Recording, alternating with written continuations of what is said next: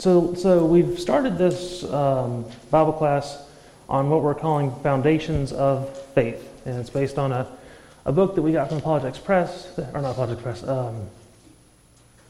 Gospel Advocate, Nashville, Gospel Advocate. Whole lot of good stuff in there. We're doing it in bite-sized chunks because there's a lot.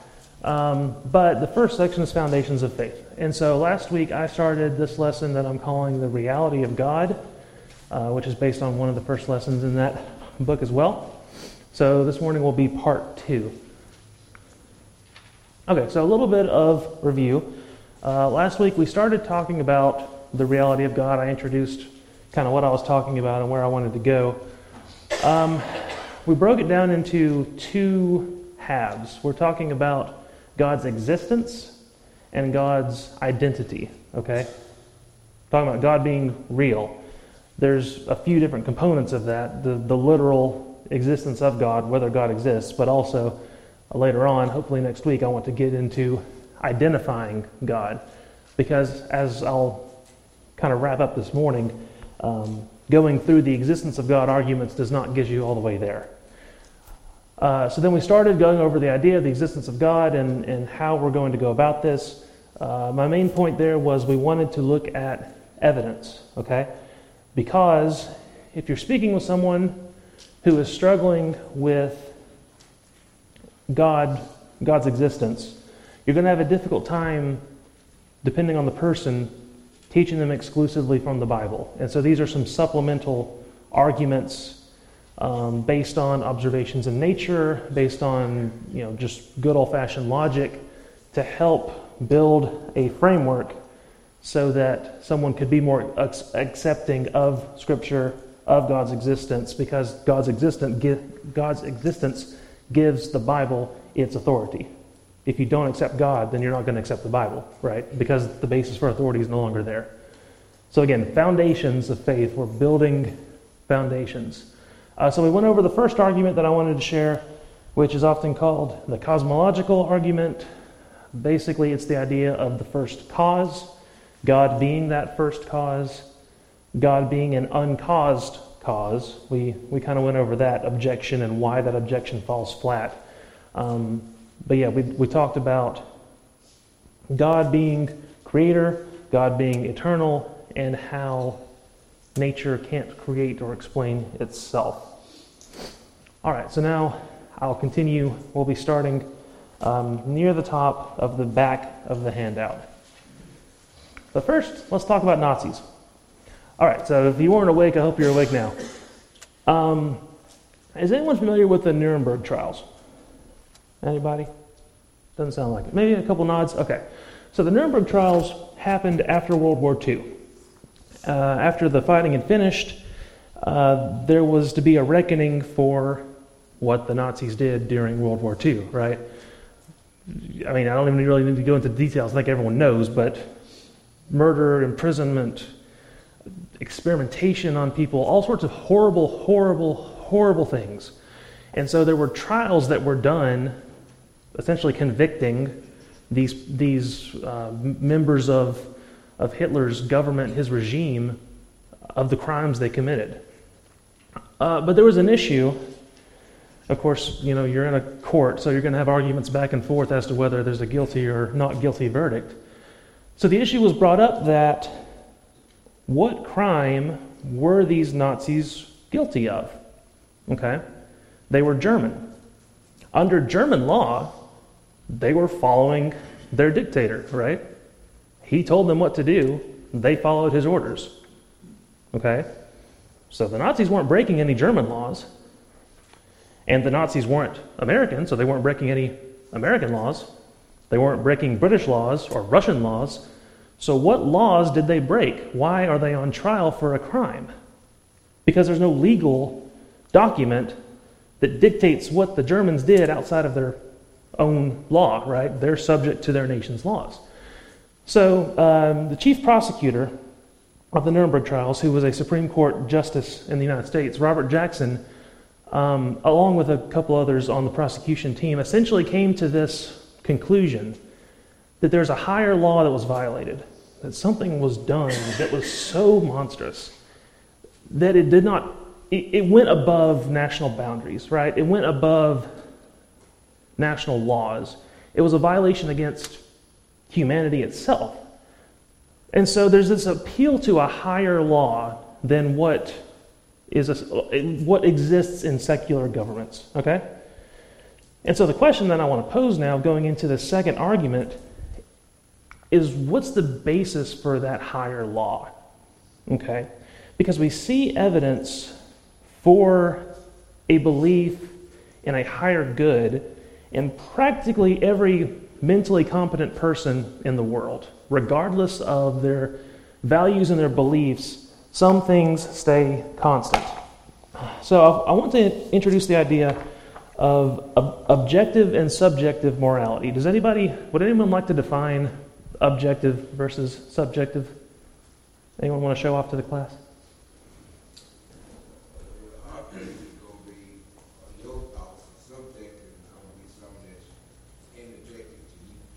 Okay. Anyone else? No? Objective doesn't show any bias, and subjective shows a lot of bias. Okay, yeah. So when we're talking about subjective and objective, the words there, right? Object and subject. Subjective is like it depends on the subject. Like Sam was saying, and like Mark mentioned, it depends on who you're talking to, perhaps. Whereas objective is separate and distinct from that. So here's an example. Am I currently on the planet Mars? This is not a trick question. No, right? Let's all agree on that. Okay. That is objectively true. Okay? It does not matter how I feel about it. It doesn't matter what I think. It doesn't matter what you say. It doesn't matter what I say. I'm not on Mars. That is objective truth. Okay. Now an example of subjective. Anybody like the word yonder? Over yonder? Where is yonder? Can someone measure out a yonder for me? It's on the south side of 48. Ah, there you go. So you get the idea. Here, there, yonder. There's no definition to it specifically, right? I can't point to you on a map and say this is where yonder is. Well, some people might try. But unless there's a city named Yonder, I'm not going to be able to tell you where yonder is. Yonder is subjective based on the person that's using it and the situation they're using it in, okay? If I say over there, I could mean in the foyer, or I could mean in that pew. That is subjective to what I'm thinking at the time and the context of our conversation, okay? So that's subjective. It depends on the subject. Objective means it doesn't care. It's either that or it's not. So the question of objective morality and subjective morality is, does morality depend on who is discussing the question at hand? Does good and bad, right or wrong, depend on one's feelings, on the situation? Can I have a different definition of good or bad or right and wrong than you can, and we're both fine? If right and wrong is objective, that means that this is wrong whether you want it to be or not, and whether you like it or not, this is wrong or right. And so what we saw in the Nuremberg trials is they were appealing to an objective standard. Regardless of which country you were from, regardless of what your law said or who your leader was, you did something wrong, okay? That's objective. That's the idea. Subjective is like, oh, well, it was German law, it was fine. Objective is, no, there's something bigger than that, and it's wrong, period. So the moral argument that I'm introducing here, the second argument for the existence of God, goes like this. If God did not exist, if there were no God, then objective morals would not exist, because there would be no higher standard to attain to. If it was just evolutionary processes, then I'll evolve my morals and you evolve your morals, and nature will sort it out later. So the second part of the argument is that objective morals do exist. These are your two premises for your argument. We went over this a little bit last week. If the first premise is true and the second premise is true, then the conclusion, therefore God exists, has to be true. If I show the first two premises are true, then my conclusion has to be true. That's the whole point of constructing a logical argument. So the argument concerns objective versus subjective morality. Nature is not able to explain right and wrong. Nature doesn't concern itself with right and wrong. If you go out and you just look around nature and you see the way animals behave, you don't see right and wrong. You see animals killing other animals. You see, I guess a lot of you guys are farmers. You see animals do things to other animals whether they want it to be done or not, right? If you have a farming background, I'm sure you know what I'm talking about. Animals do things, and they do them because they're animals, right? There is no moral consideration as to whether I should do this because it's right or wrong. You can train animals to do things that you consider right or wrong, but there's a difference there between them understanding an absolute moral objective truth and you training them to observe that truth. So objective morality versus subjective morality. Evolution has no use for morality. Natural processes have no use for morality. I've got this book that I want to read. I thought it was a good quote. Let's see.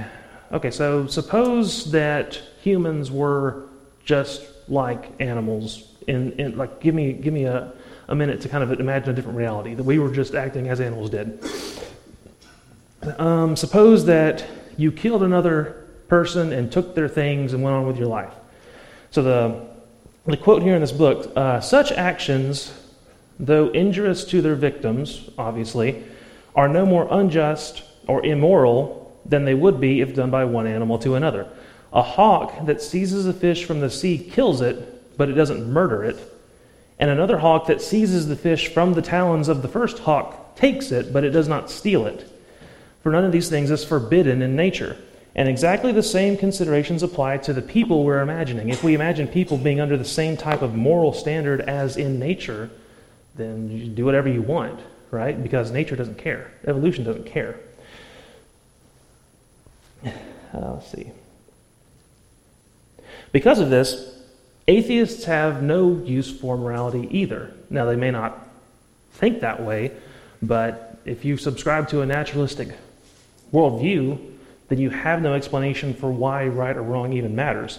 But a quick conversation with anyone, including atheists, reveals that some things are always wrong,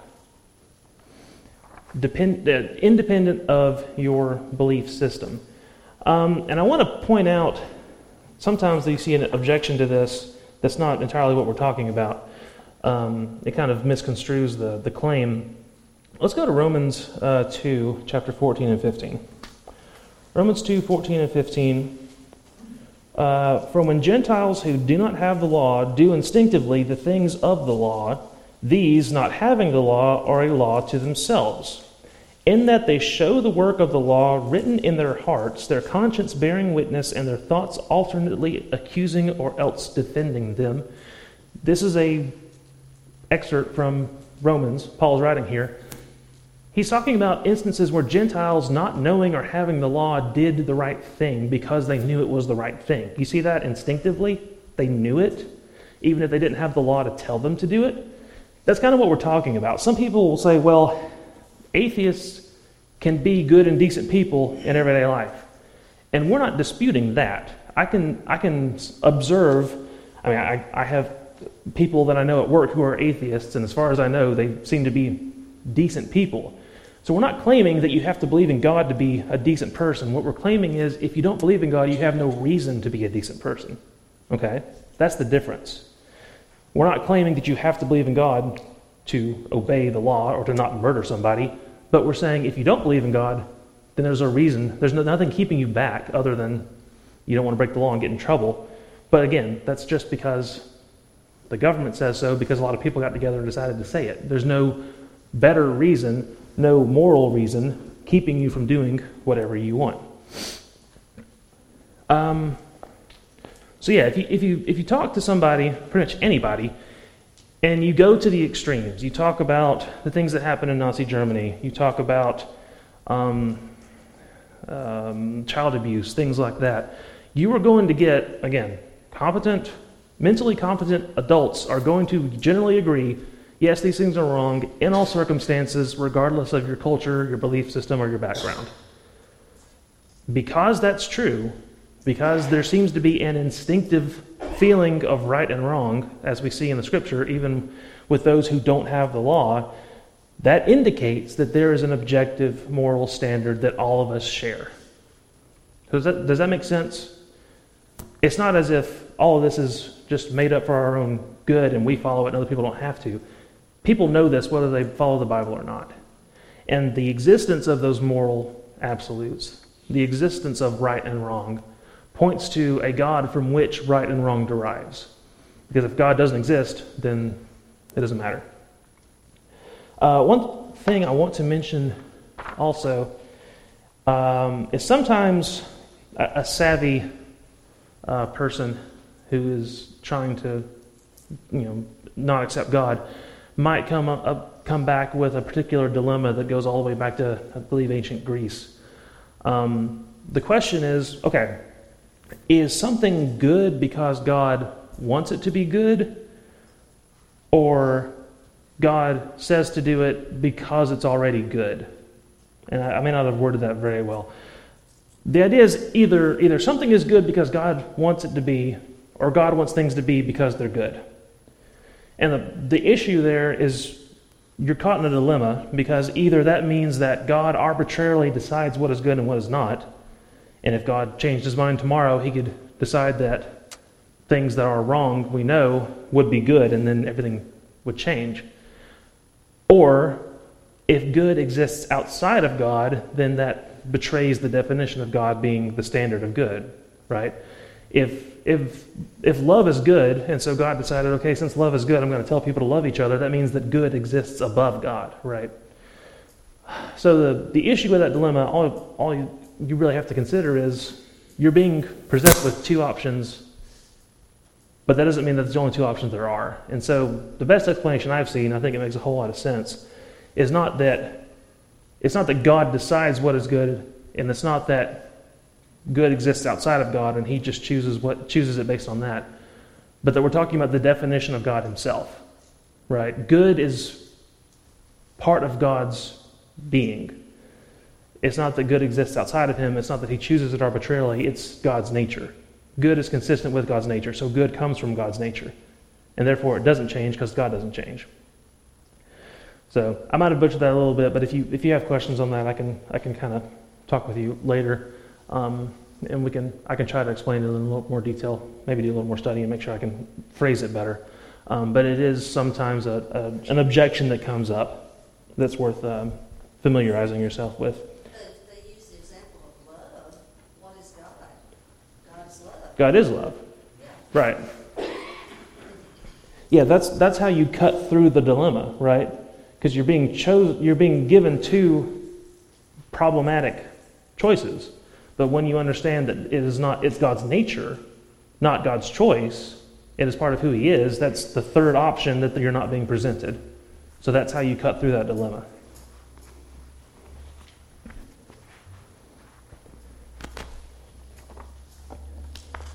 People just like to argue. Yeah, there's that too. I can relate. I like to argue sometimes too. Okay. So I'm going to move into the third argument. And this is the third of the main three that I wanted to present. So the third argument is called the teleological argument, which is a $5 word basically to say argument from design. Okay? So if you've heard about the phrase intelligent design, this is what we're talking about now. The argument of the existence of God based on the design that we see in the world around us. Okay? And that takes several forms. It could be discussed as fine-tuning. It could be looking at DNA in life and seeing how intricate it is. There's a whole lot of different ways to approach design because it's everywhere. It's all around us in nature. So the way the argument goes is, first of all, first premise, the fine-tuning of the universe is due either to physical necessity, chance, or design. So you have three options. Physical necessity just means that like it happens because it had to happen that way. And I'll just real quick on that one. The problem is when you get into that discussion and trying to understand why, there's no reason why. If something is necessary, there needs to be a reason for why it's necessary. So if you can't show why necessity is a thing, then it doesn't stand for the argument. So we're not really going to spend a whole lot of time on the necessity part. Otherwise, you have random chance, which is what you would get in a naturalistic worldview, or design, which is what you see from God. Premise 2, the fine-tuning of the universe is not due to physical necessity or chance. So that's the point where you address those other two options and you prove that they're not viable alternatives. Therefore, the fine-tuning of the universe is due to design. It's the only one left that's defensible. So this argument is based on the evidence of fine-tuning and design that we see in nature. For example, natural physical constants, which I'll get to in a minute, the human body, the information stored in DNA. You look at the animals in the world around you, look at the world around you, and you see things that are so specific and that are so sensitive to change that, and you pile all those things together, you have to either explain how it all happened randomly at the same time, in the right order, just the right way, or that it was arranged that way by someone. So the question becomes, what is more likely? Because that's all we're really looking for, is what's the best conclusion here? That this all happened by chance, or that it was done purposefully through design. So cosmic fine-tuning, again, fancy words that people use in books, but the idea is, in nature, there's a lot of math. There's a lot of math going on in nature. If you've ever taken a high school physics class, you've probably had to deal with some of these numbers, like gravity, for example. Gravity has a specific number that is used to understand how we don't float into space. There's a specific number that is tied to the atmosphere of the Earth. There's a different number for the atmosphere of Mars, and that dictates how gravity works. So, if you took that value for gravity and you changed it, okay, if it wasn't what it is now and has been, if you made gravity stronger, we'd all get squished and die. If you made gravity weaker, we'd all float into space, okay? Some other examples. The position of the Earth relative to the Sun, right? The Earth orbits around the Sun at a certain distance. It's not a perfect circle, so it kind of gets warmer and colder, right? It makes it circle around. You see more sun sometimes of the year, less sun other times of the year. If you scooch the Earth a little too close to the Sun, a little more closer than it is now, we all burn up and die. If you move the Earth a little bit further away from the Sun, we all freeze to death. Okay? Another example, the moon, right? So the moon influences the tides on Earth. You know, the tides come in, tides go out. The moon influences when the tide comes in and how far it comes in or out. Let's change where the moon is a little bit relative to Earth. Well, all of a sudden we flooded the world because the tides come in too much and we're all underwater. Let's move the moon a little bit the other way. All the water recedes, and now the oceans are much more emptier than they are now. So imagine those types of problems, and now imagine dozens and dozens and dozens of those, some of them that are a little more complicated than I even want to deal with, but all of that stuff has to be right. And not only does it have to be right, it has to be very precisely right. Very, very, very sensitive to even the smallest change. And if any of those aren't exactly what they are right now, none of us can live. Life is not possible in the universe. And so, if anyone is interested in more reading, I got a really good book from an astrophysicist who goes through this type of stuff in more detail. You can see the numbers, and he has a table that explains like 30-something different circumstances like I just explained to you. But it's electromagnetism, the way atoms work, all of these things. If not all of them, if any of them is not exactly what it is right now, life cannot exist in the universe. So, either that all happened by chance, randomly, in a perfect order for things to get where they are now, or someone had to set it that way. And that's kind of the essence of this argument, is how do you explain all of this coming together just right? Chris, Yes, the moon, the moon, it's not just the tides. right? If we didn't have the moon, all that water would be stagnant. Yes, And I was teaching this in a class a couple of years ago, and it dawned on me how brilliant that is. All the life that's in the ocean, mm-hmm, that if that water were stagnant, there would be none. right. It's more than just tides. It's keeping that alive, all the creatures in the ocean alive, and how the motion of that Mm-hmm. is Yeah, I mean, planned. when you're standing on the beach and you're seeing the waves come in and out, it's not just there because it's pretty, right? That's a natural process that keeps the ecosystem going. Similar like the water cycle, right? If the water cycle got messed up somehow, then guess what? Either plants are dying or, again, we're flooded, you know? But yeah, yes. You know, we probably, many of us been to these aquariums, Mhm. Chattanooga, Atlanta, or whatever, Gatlinburg. You think about all the technology there, okay, to keep those aquariums going Right. and to keep the animals alive. If anything goes slightly wrong with that stuff, boy, you know, animals die quickly.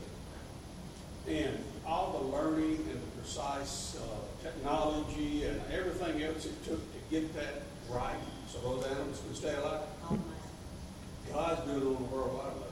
Yeah, and if you ever owned an It's just a little thing man does. right, if you ever owned an aquarium at home, you know how finicky that can be. The fish have to get along. It has to be cleaned. All this kind of stuff has to be. You cannot let it run itself for too long, otherwise things go haywire. It doesn't happen by chance. Right. And so imagine that on a cosmic scale.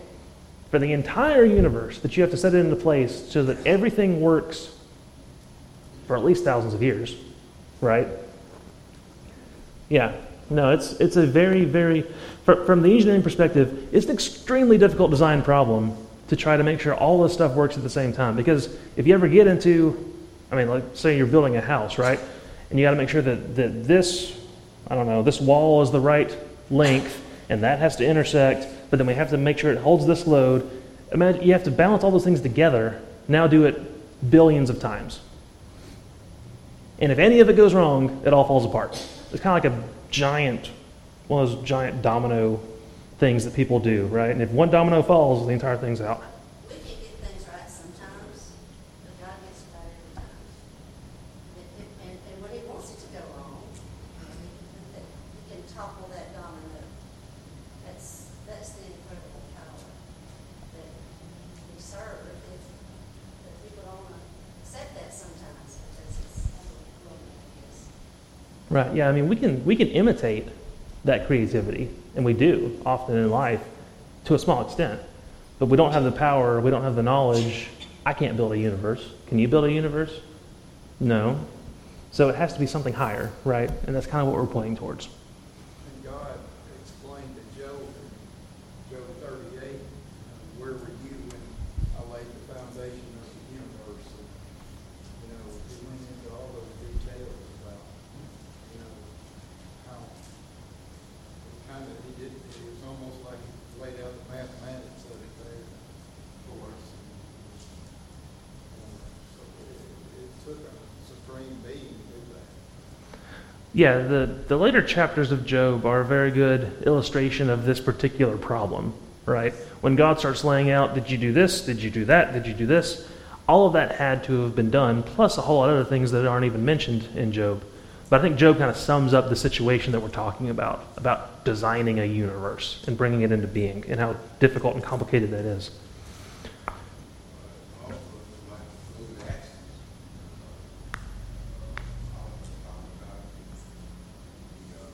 River running to the sea.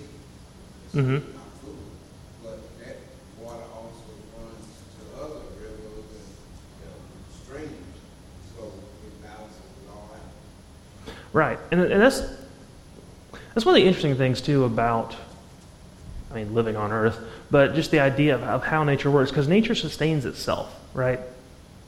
Everything is reused and moved around as necessary. And the human body is the same way. Your human body is very interesting in how it kind of runs itself.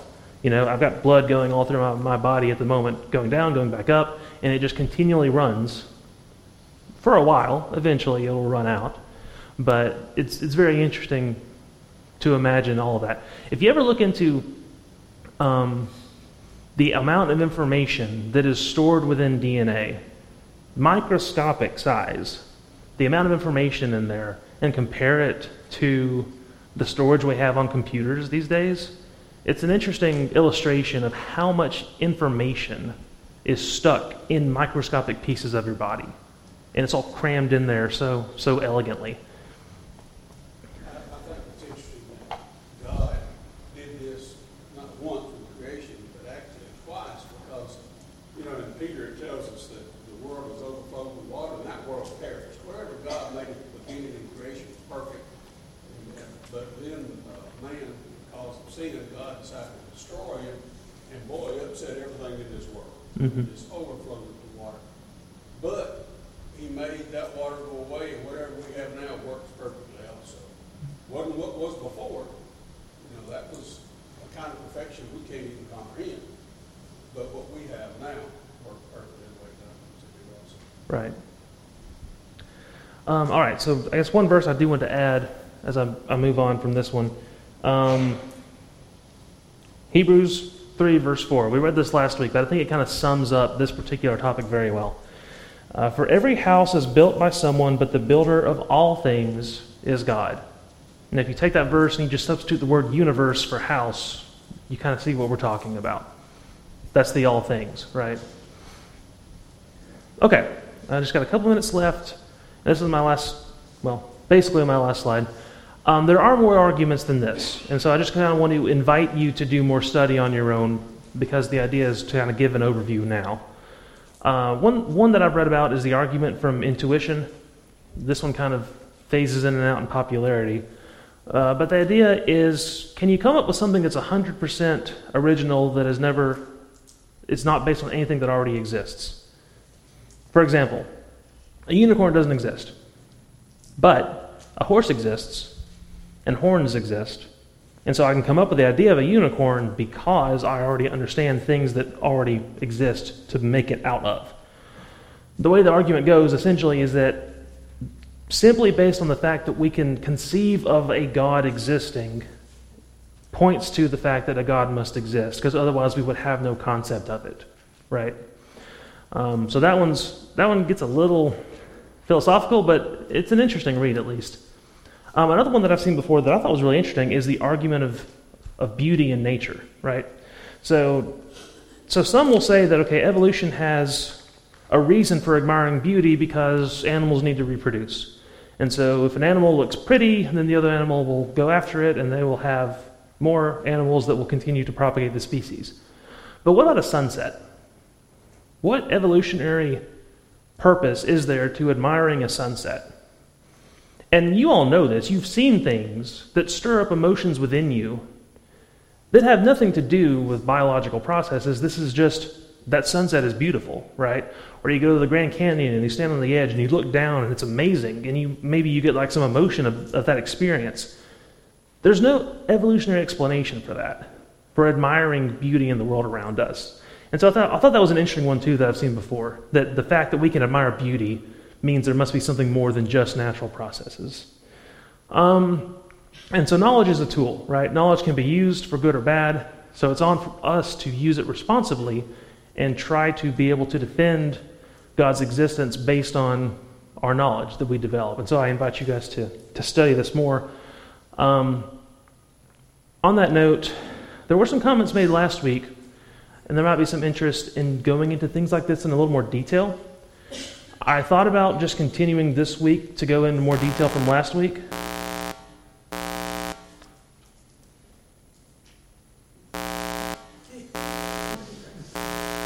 But for one, that's not the sole purpose of this class, so I didn't want to get too far off on a detour. And also, I might actually want to take a little bit more time to wrap my head around some of the stuff. But if you have interest in that, I thought about maybe I could do a mini-series sometime this fall for anyone who's interested, maybe in one of the back classrooms, and we can go into some heavy detail if that's what you'd like to do. Because there's some interesting stuff. It takes me a minute to kind of wrap my head around some of it, but it's good stuff. Okay, last thing. So we've discussed the existence of God. As far as I'm concerned, we've sufficiently addressed the existence of God. However, who is this God that we've described? Well, this God is an ultimate cause, so the God is powerful. The God is an objective moral standard, right? Objectively good, so we can get some values off of this God. And this God is obviously very creative and powerful because of the universe we see around us. However, we haven't actually addressed God relative to Christianity. Okay, so we've established existence of a God, but we haven't yet established existence of the God, reality of the God. So next week we're going to talk about identity, and that's when we're going to narrow down to the God that we know. All right, thank you for your attention. I appreciate it.